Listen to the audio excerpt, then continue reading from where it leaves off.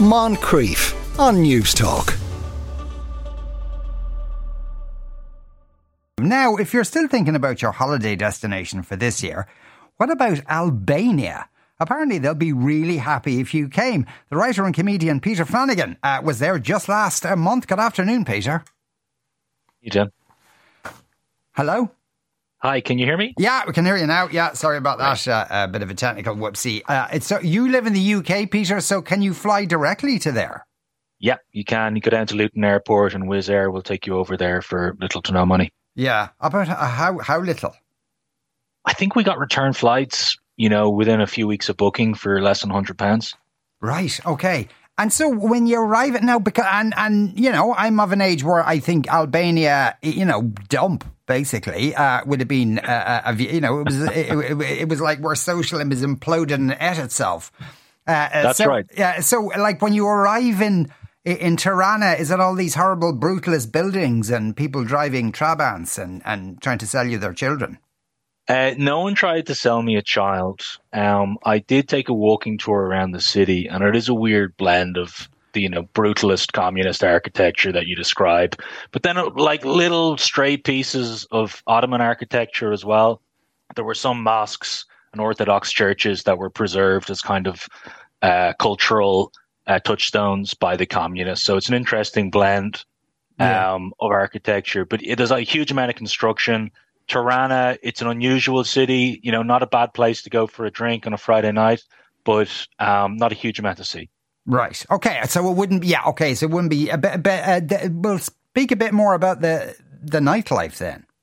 Yeah. Like Albania's got a very young population.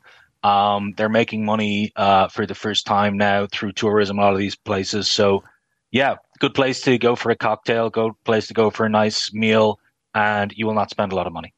How little would you spend? I mean, you might get a nice cocktail for €4. And what kind of food do they serve there?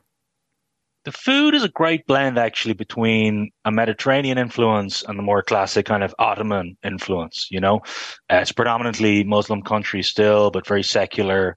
So they're very proud of the Ottoman heritage. So you'll get, stuffed eggplants, you'll get fresh lamb, fresh seafood.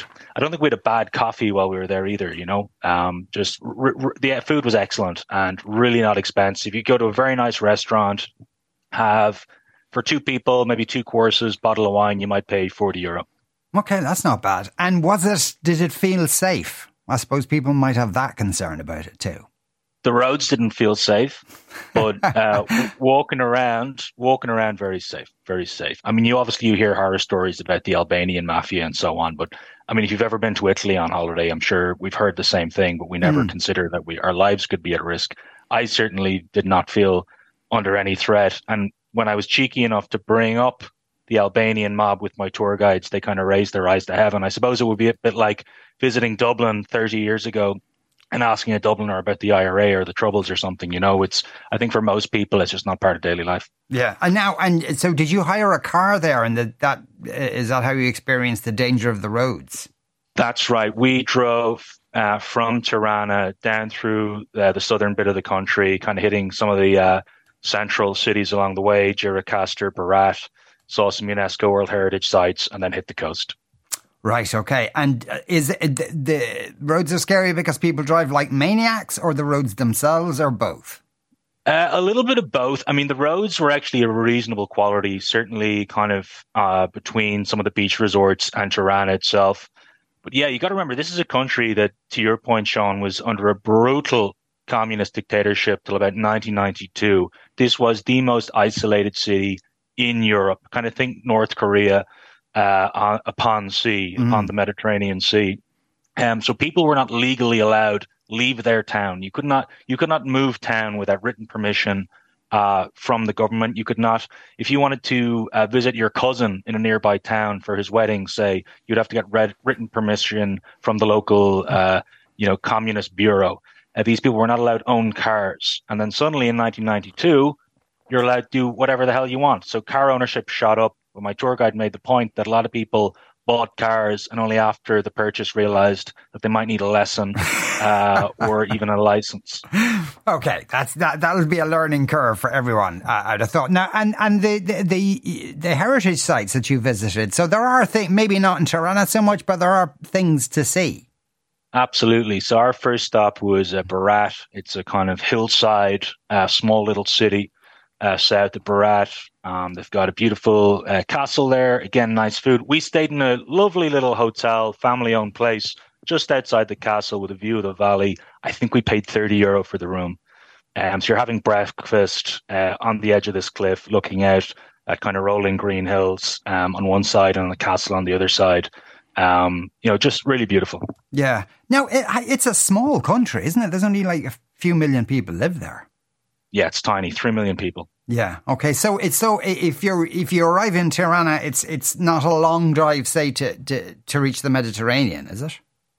So what a lot of people will do, Seán, is they'll fly into Corfu and maybe they'll spend a few days in Corfu, and then a lot of people will get a ferry from Corfu over to Albania from there. And you might go to Sarande or you might go to Kaysamil, which are the two kind of big super resorts that are probably most visible on Instagram. That's one way to do it if you want to avoid the roads in the center of the country. We drove from Tirana south, so we had some pretty long drives. The roads are okay, but you don't have the kind of super highways that you would have in more developed countries. Right. Okay. And those resorts on the Med, would they be comparable to anything you'd see in Spain or Portugal or any of that? Absolutely. I mean, we didn't make it down to Sarande or Kaysamil. We went up a little bit more further north and went to Dermi and Hamare, which are more kind of emergent beach towns, if you like. They're a little bit sleepier and really, really gorgeous. I mean, we were there quite late season in Dermi, and there were days where we had the beach to ourselves. You weren't charged for deck chairs. Food was reasonable, and the water is turquoise, clearer than you would see in Greece, and you have the beach to yourself. Again, that was low season. I'm sure it would be a different story in July or August, but generally speaking, prices are low and the views are terrific. Yeah, and you were there in September, so what was the weather like then? About 25 degrees. That's perfect. Yeah, it was ideal. Can't complain about that. And you're not the only one. Someone says, I was in Albania in August.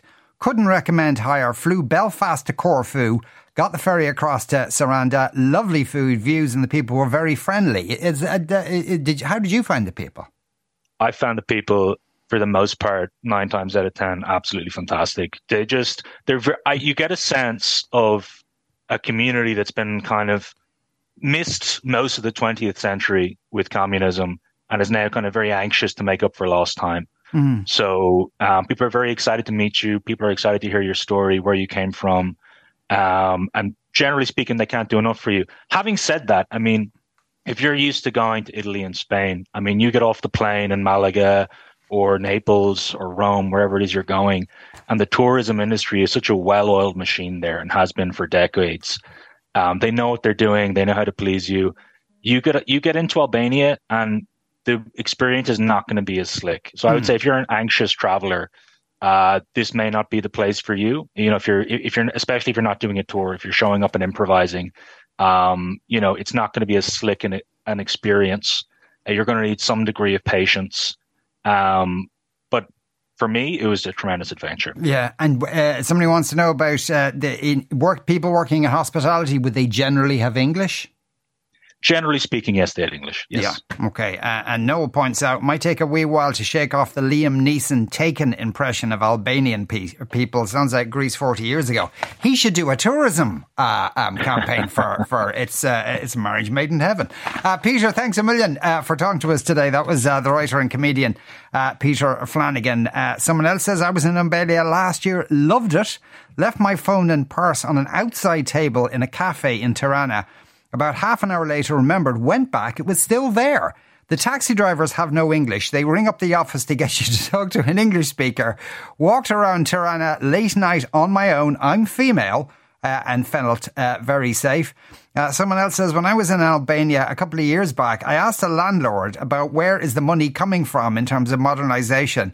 He told me it's all Sicilian mafia money. So there you go. It's good to see that they're investing overseas. Moncrief, weekdays at 2 p.m. on News Talk.